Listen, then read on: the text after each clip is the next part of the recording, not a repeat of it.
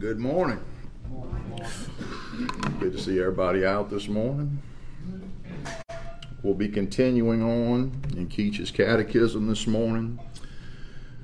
We've been talking about the effectual call, those who have been effectually called by the Lord, the benefits that they receive in this life, the benefits they receive at death and the afterlife. Today and for the next couple weeks, we're going to be transitioning into the doctrine of hell. What happens to those at death who are not effectually called? A very sobering truth. We know that we have a God of love, of infinite mercy and kindness, long-suffering, not willing that any of his children would perish, but come to the knowledge of the truth. But equally is our God as a loving God. He is a God of wrath and a God of judgment who will not acquit the sinner. The debt must be paid for the sins that have been committed against a thrice holy God. Acts chapter 17, verse 31, I'll just read it to you. It says, "Because he," speaking of the Father, "hath appointed a day in the which he will judge the world in righteousness by that man whom he hath ordained." The very one that came and died on the cross will be the very one that will judge the world. In Matthew 10:28, and it says, "Fear not them which kill the body, but are not able to kill the soul, but rather fear him which is able to destroy both body and soul in hell." Let's pray before we go any further. Dear Heavenly Father, we pray for your help this morning, Lord. A horrifying, scary truth, Lord, that there will be many that will not receive the gift of eternal life purchased by Jesus Christ, but in their hard and penitent hearts that they will reject the gospel, and throughout all eternity they will be tormented in the flames of hell. Lord, I pray that you'd help me this morning, Lord. Father, forgive me of my sin. Let me not go beyond what you once said this morning, dear Lord. I pray that you'd open our eyes to this, Lord, how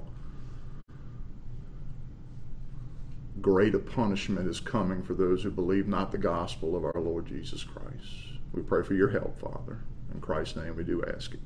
Amen. Amen. Our question this morning is, what shall be done to the wicked at death?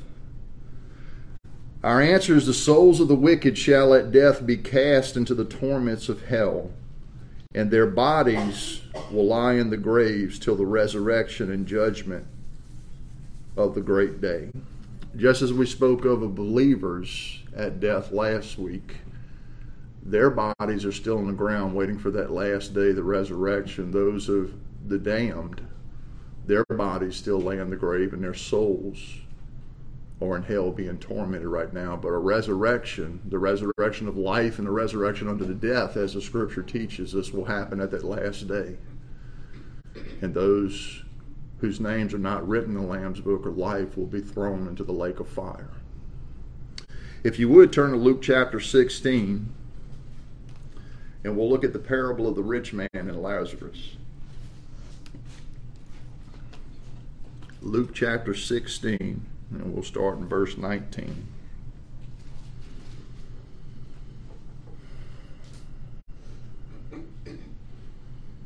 "There was a certain rich man which was clothed in purple and fine linen, and fared sumptuously every day.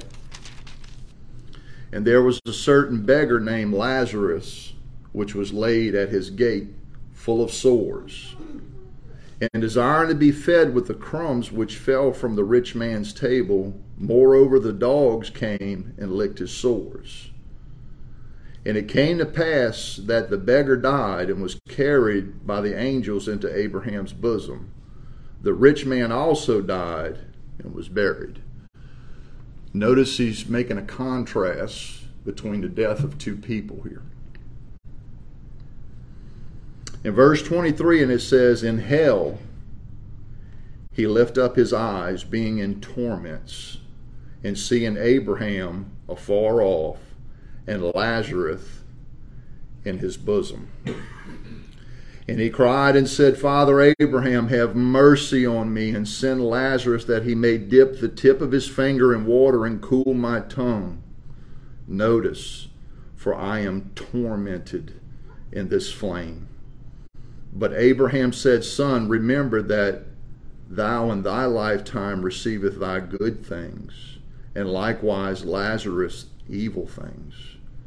But now he is comforted, and thou art tormented. The truth of hell is torment. Now, I've heard it said like this, and this is a false statement, but this is how I've heard it said for most of my life. The worst part of hell is the absence of Christ there. That's not true. The book of Revelation says that they will be tormented before the face of the Lamb for eternity. The one executing the punishment is the one who come as a lamb, but now as a lion. They've broken his law. They have trampled underfoot the blood of his covenant. They've considered it worthless. Eternal punishment will happen because of that. Matthew 3, if you'll turn there.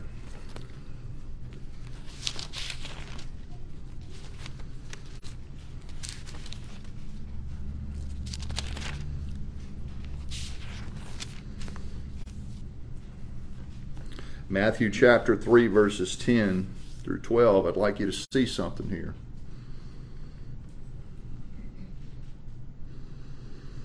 John the Baptist talking about two different type of people here. And he says this in verse 10. He said, Now also is the axe laid unto the root of the trees. Therefore every tree which bringeth forth good fruit is which bringeth not forth good fruit is hewn down and cast into the fire. Indeed, I baptize you with water unto repentance, but he that cometh after me is mightier than I, whose shoes I am not worthy to bear. He shall baptize you. Notice two baptisms here. He will baptize you with the Holy Ghost and with fire. Now, I've heard most of my life that fire baptism was a second baptism that you could receive when I was in a charismatic church, to where you could receive more power from the Spirit. But notice the context of here, this baptism of fire. He just spoke in the verse before it about every tree that does not produce good fruit, it's cut down and thrown into the fire. The very next verse 12, it says, Whose fan is in his hand, and he will thoroughly purge his floor. Speaking of the wheat and the floor, where the tares and the wheat will be separated. And he will gather his wheat into his garner. In other words, the good stuff he will put into his barn for safekeeping. But he will burn up the chaff with unquenchable fire. That baptism of fire is not a Holy Spirit baptism where you could speak in tongues and have special revelations. It's the flames of hell. Every time fire was called down from heaven in the Bible, whether it was with Elijah or whether it was anywhere else, it was judgment. Proverbs 16:4 says, The Lord hath made all things for himself, yea, even the wicked for the day of evil. That's a hard verse right there. The truth of the matter is that we have all been born into sin. David said, In iniquity did my mother form me. I was formed in iniquity in my mother's womb. There's none of us that deserve to be saved. It was by God's mercy that he looked down upon his fallen creation and chose to save some. Ordained from the foundations of the earth that he would do that. A specific people that he would come in human flesh and die for and bear their sins. But there's also a specific people that he did not die for, that are of that other seed, that seed of the serpent spoken of in Genesis chapter 3. Romans 9, if you would turn there with me. We'll look at the correlation between these two seeds. The ones who are effectually called and the ones who are not. We'll read quite a few verses here. We'll start in verse 8.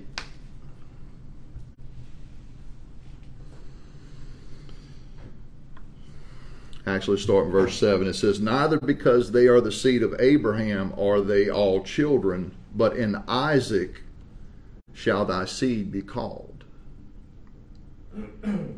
That is, they which are the children of the flesh, these are not the children of God, but the children of the promise are counted as the seed." There's a difference. There's a correlation going on here. He's going to talk about two different seeds.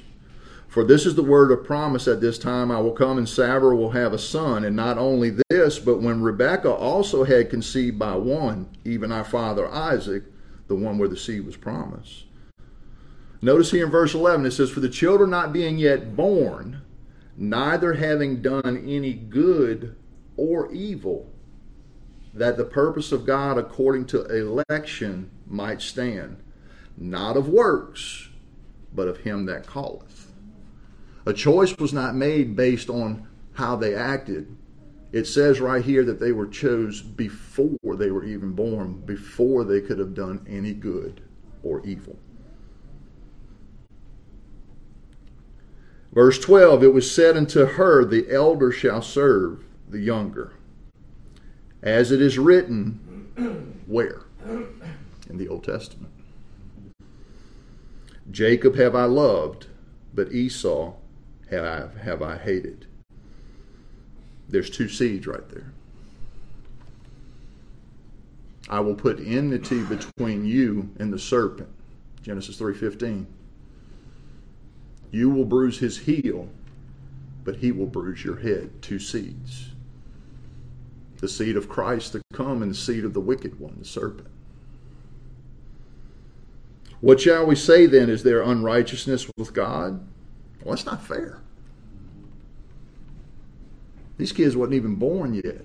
God's picking and choosing? How dare he?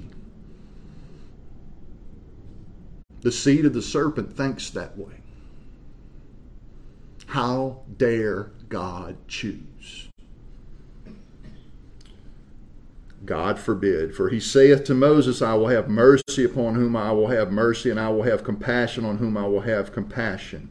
And notice in verse 16 right here, anyone who wants to believe free will, it says this, "So then it is not of him that willeth, nor of him that runneth, but of God that showeth mercy." Not man's will, not his works, not his running. I was an Arminian for most of my Christianity.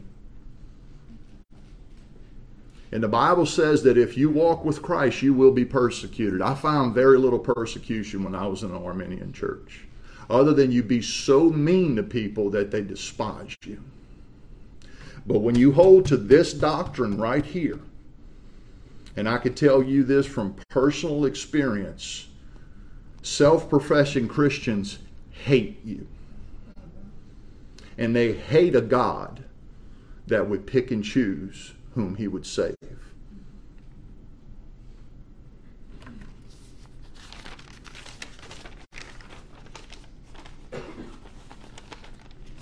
Please don't get me wrong this morning. I'm not trying to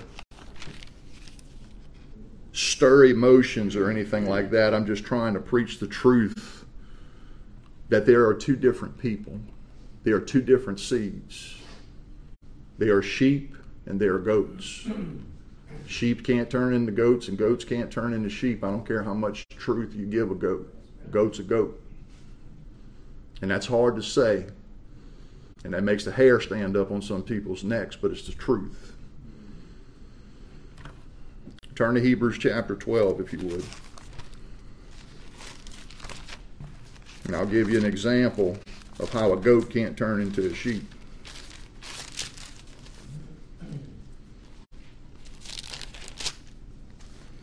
Speaking of this same Esau, the seed of the wicked one.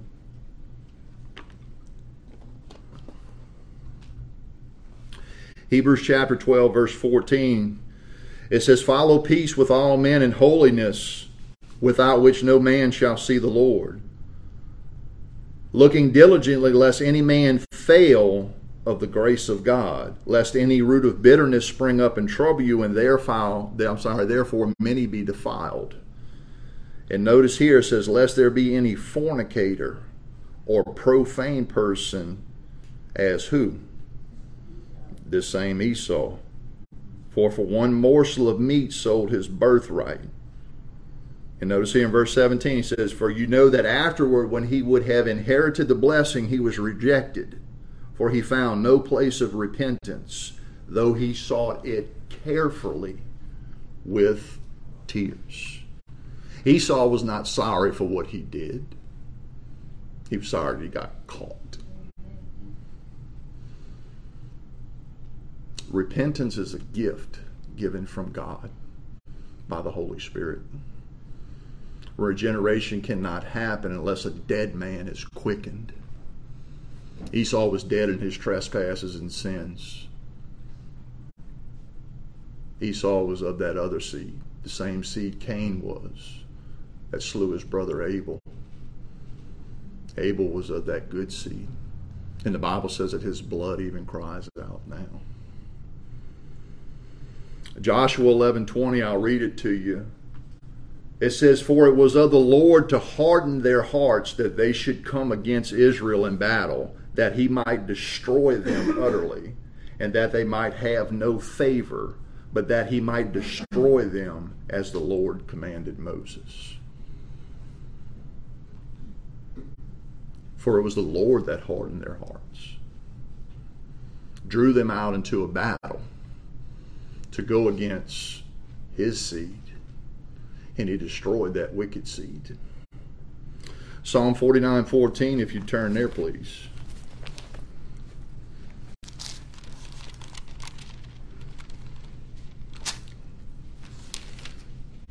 And in no way, shape, or form am I picking on the non-elect this morning. I want everybody to see the truth of where we were headed before Christ intervened,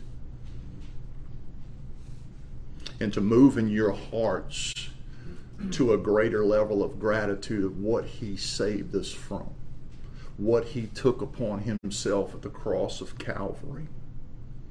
How great and loving and merciful of a God, because there's no difference between me, you, and Esau other than Christ's love.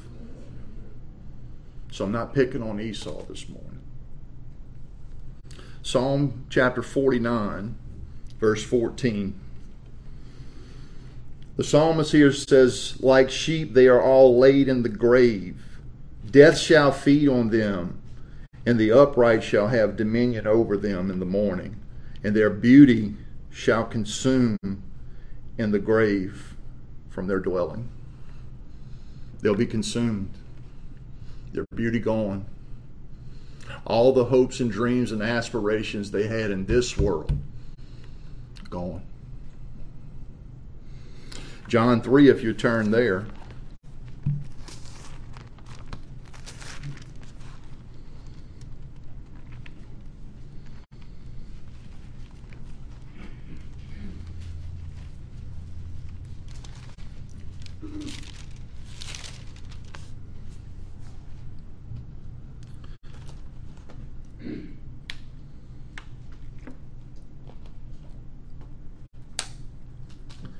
John chapter 3, let's look at verses 18 through 21. We know 16 so well. "For God so loved the world that he gave his only begotten Son, that whosoever would believeth in him should not perish, but have everlasting life." And most of the time we stop right there. Verse 18 says this, "He that believeth on him is not condemned, but he that believeth not is condemned already, because he hath not believed in the name of the only begotten Son of God. And this is the condemnation, that light is come into the world, and men love darkness darkness rather than light, because their deeds were evil. For everyone that doeth evil hateth the light, neither cometh to the light, lest his deeds should be reproved. Notice how he's talking about two different people right here. Two different seeds. They will not come to the light. How many times have you presented the gospel to people over and over and over again? And I'm not trying to be dismissive or anything like that or cruel. They can't hear. Not that I stop. I do not know who the elect is. I like how Charles Spurgeon said this. He said, if I know who the elect was, if God would have painted a yellow stripe up their back, I would walk down the streets and pull up shirt tails. But until that, I will preach the whosoever gospel. Whosoever will may come. The Spirit and the bride say, come. Anyone who is athirst, let him come and drink of the waters freely. Verse 36 in John chapter 3. He believeth on the Son hath everlasting life, and he that believeth not the Son shall not see life, but the wrath of God abideth upon him. Friend, this morning, if you have not believed in the only name of the begotten Son of God, the wrath of God abides upon you. There'll be no second chances. There'll be no grading on a curve. Well, I'm a good person. I'm not as bad as this guy next door. I give to charities. I pay my bills. I take care of my children. There are many, many, many moral people that split hell wide open. Amen. The Scripture says that by the works of the law shall no flesh be justified in his presence. For by the law is the knowledge of sin. We cannot keep it. Matthew 7, if you turn there.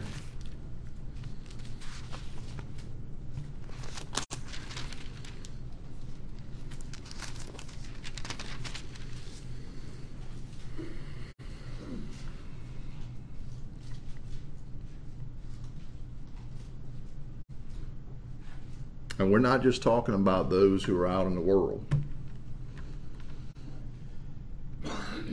We're talking about folks that sit in church on the membership roll. Jesus promised this in the Scripture. Verse 13 in Matthew 7.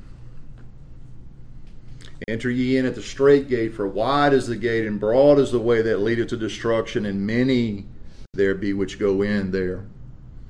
Because strait is the gate, and narrow is the way which leadeth unto life, and few be there that find it. And notice what he says in the next verse, in the context right here.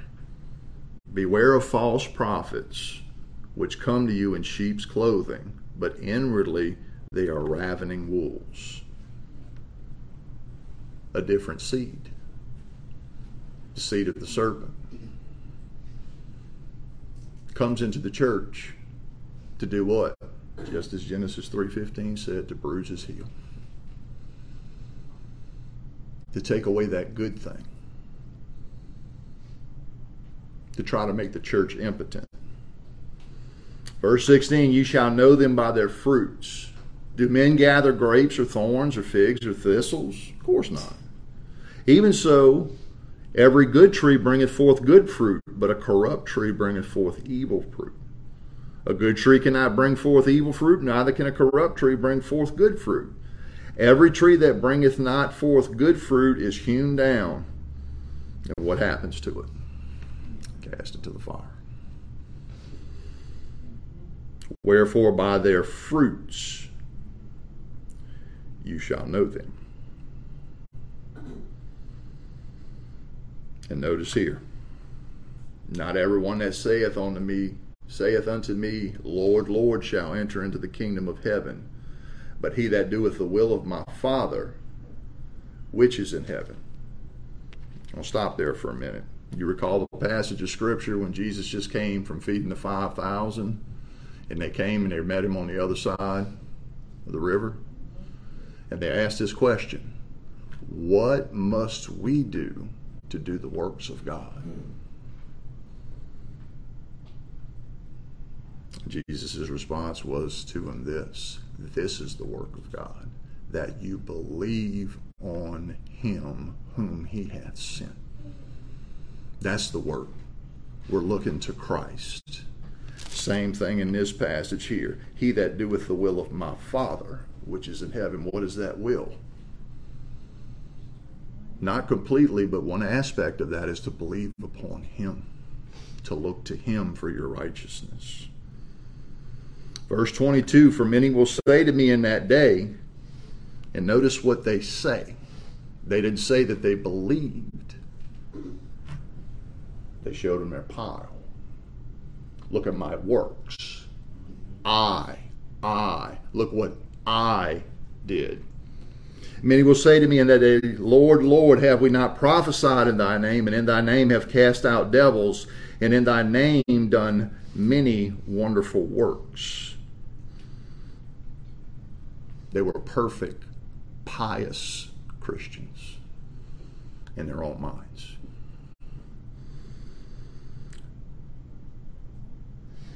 But this is what Jesus says to them: and then I will profess unto them, I never knew you.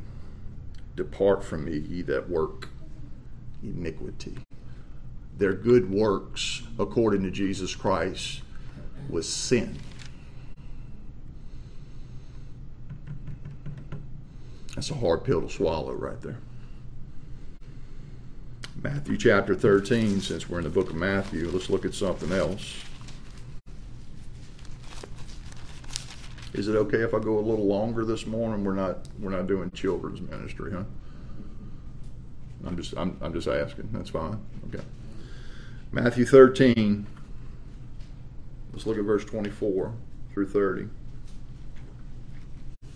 And we'll see this same instance right here. False brethren amongst us. Verse 24. And another parable he put forth unto them, saying, the kingdom of heaven is likened unto a man which sowed good seed in his field. But while men slept, his enemy came and sowed tares among the wheat, and went his way.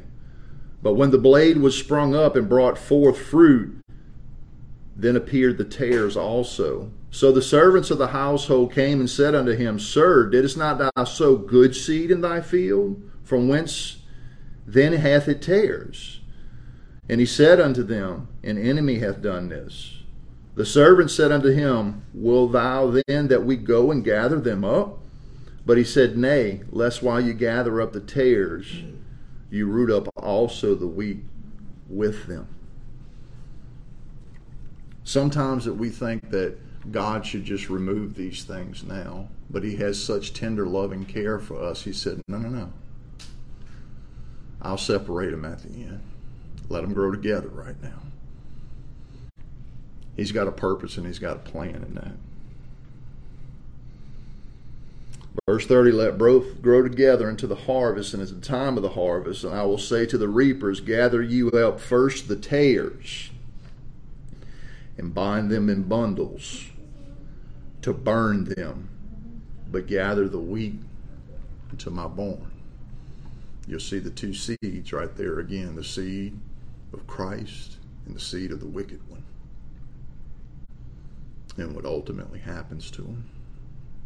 It's not based upon their works either. It's based upon the love that's shown to them by Christ and our Father and the Holy Ghost that they determined to do before the foundation of this world. Ezekiel 25:17, I'll just read it to you. And this is God speaking about what he will do. And it says, I will execute great vengeance upon them with furious rebukes. And they shall know that I am the Lord when I shall lay my vengeance upon them. This God of love is also a God of vengeance, a God of wrath, a God of justice. He could not just look at our sins and say, hey, I'll just sweep that under the rug and I'll forgive you. He would be unjust if he would not have put it upon Jesus. That's why the scripture says that he could be the just and the justifier of those who believe. Because the debt has been paid by the perfect one. Perfectly harmless, perfectly pure. Christ stood upon that cross, never having committed a sin. But mine and your sins was put on him. And his righteousness was put upon us that day. I love how Paul says it. He says, wherein is their boasting? There is none. We're the recipients. Romans 12:19, I'll read this to you as well. Dearly beloved, avenge not yourselves, but rather give place unto wrath. For it is written, vengeance is mine, I will repay, saith the Lord. In Revelation, it talks about the souls under the altar, and they say, how long, O Lord, will you not avenge our blood upon them that dwell upon the earth?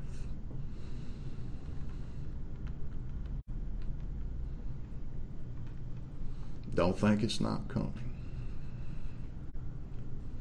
When he comes back, it's gone. It actually, in a passage in the book of Revelations, it talks about that wrath coming, and it says that it will be complete silence in heaven for a span of like 30 minutes. We'll be all in shock and awe of what we see, of what he does to those who do not obey him. Hebrews 10, if you turn there, just a couple more verses.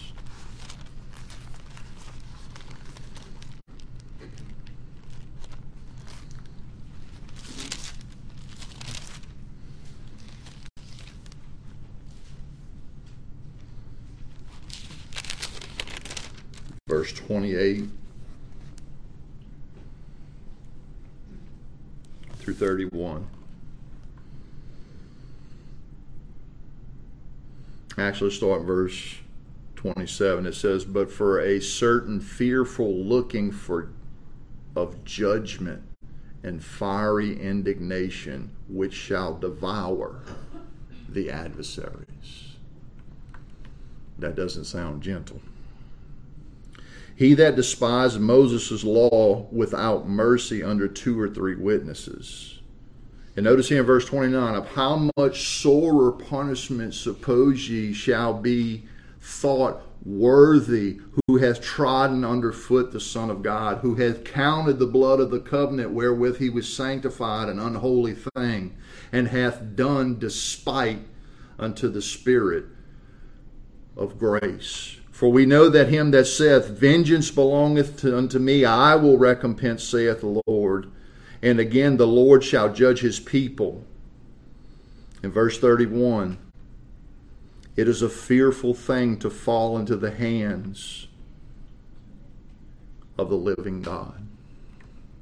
I'm not trying to scare you this morning. I grew up with such hellfire preaching to where it scared me so bad I was at the altar every Sunday. Because I knew for certain I didn't want to go to hell. But I also didn't want to give up my sin. Decisional regeneration. You preach it hard enough, you'll get a response. I believe if you preach it right enough and let the Holy Spirit do his work, you get some real fruit out of it. Matthew 25.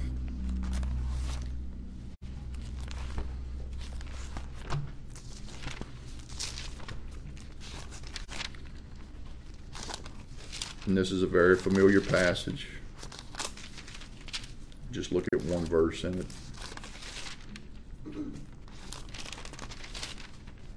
Parable of the sheep and the goats. Look at verse 41. Then shall he say unto them on the left hand, the goats, Depart from me, ye cursed, into everlasting fire prepared for the devil and his angels. Hell is a reality. It's not a state of mind. Those who do not know the Lord Jesus Christ, they will not burn up. They will not be annihilated in the flame. They will burn forever and ever and ever and ever and ever. It says, a place where the worm dieth not. Horror, torment. This is what God will execute upon them that do not know him. Isaiah chapter 5, if you'll turn there.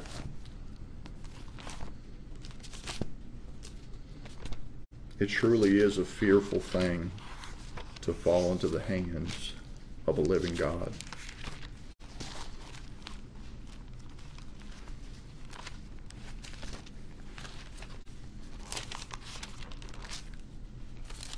Isaiah chapter 5.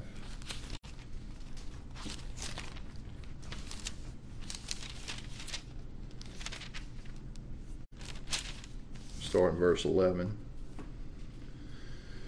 Woe unto them that rise up early in the morning, that they may follow strong drink, that continue unto the night till wine inflame them, and the harp and the viol, the tabret and pipe and wine are in their feasts.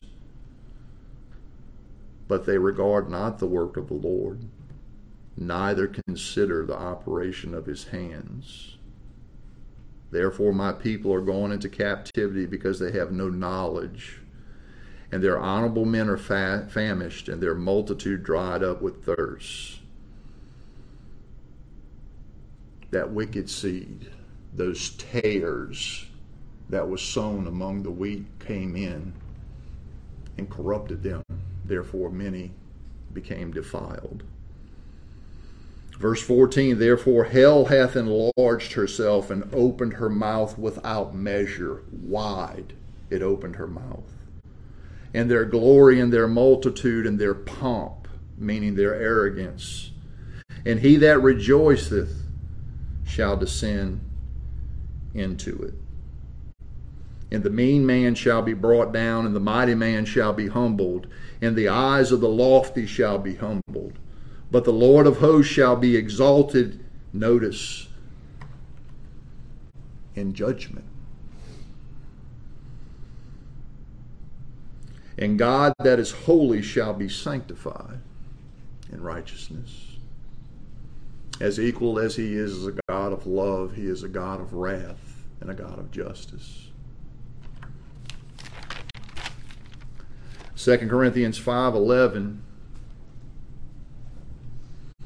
The Apostle Paul said this. He says, Therefore, knowing the terror of the Lord, we persuade men, but we are made manifest unto God, and I trust also are made manifest in your consciences. We know that God will punish the wicked one day, and Paul says here, we persuade men, be made right unto God. The very next couple verses, it talks about he has given us the ministry of reconciliation, to tell people and to warn people there is a hell, there is a lake of fire. There is punishment for your wickedness. There is punishment for your sin. Turn to Christ and flee from the wrath to come. Mark 8:36 says, What shall it profit a man if he shall gain the whole world and lose his own soul? Or what shall a man give in exchange for his own soul?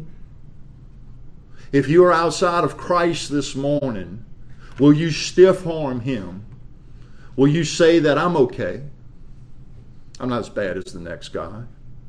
God will not judge me like that. I do not need Christ. Oh, friend, you need Christ. You need Christ like you never thought you'd need him before. And when you wake up like that rich man did in hell and lifted up his eyes, it's too late. There's no second chances. Today is the day of salvation. I'm not giving an altar call or nothing like that. I'm just telling the truth. Jesus Christ. Do you want not to go to hell? That should not be your reason. I want Christ. I want His righteousness. I want to turn away from my wicked ways. I want to be clothed in His love. I want to be clothed in His righteousness. I want to spend eternity with Him. If He'd be in hell, I'll go to hell with Him. I want Christ. Is that the cry of your heart this morning? Our last verse this morning while we're in Isaiah, let's turn to Isaiah chapter 55, and I'll close.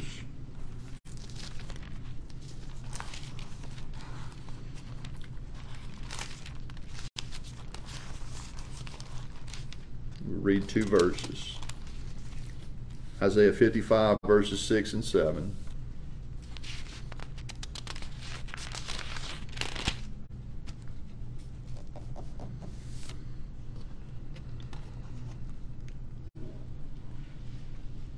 Seek ye the Lord while He may be found. Call ye upon Him while He is near. Let the wicked forsake his way, and the unrighteous man his thoughts. And let him return unto the Lord, and He will have mercy upon him, and to our God, for He will abundantly pardon. Jesus said that my sheep hear my voice, and they come unto me, and I give them eternal life.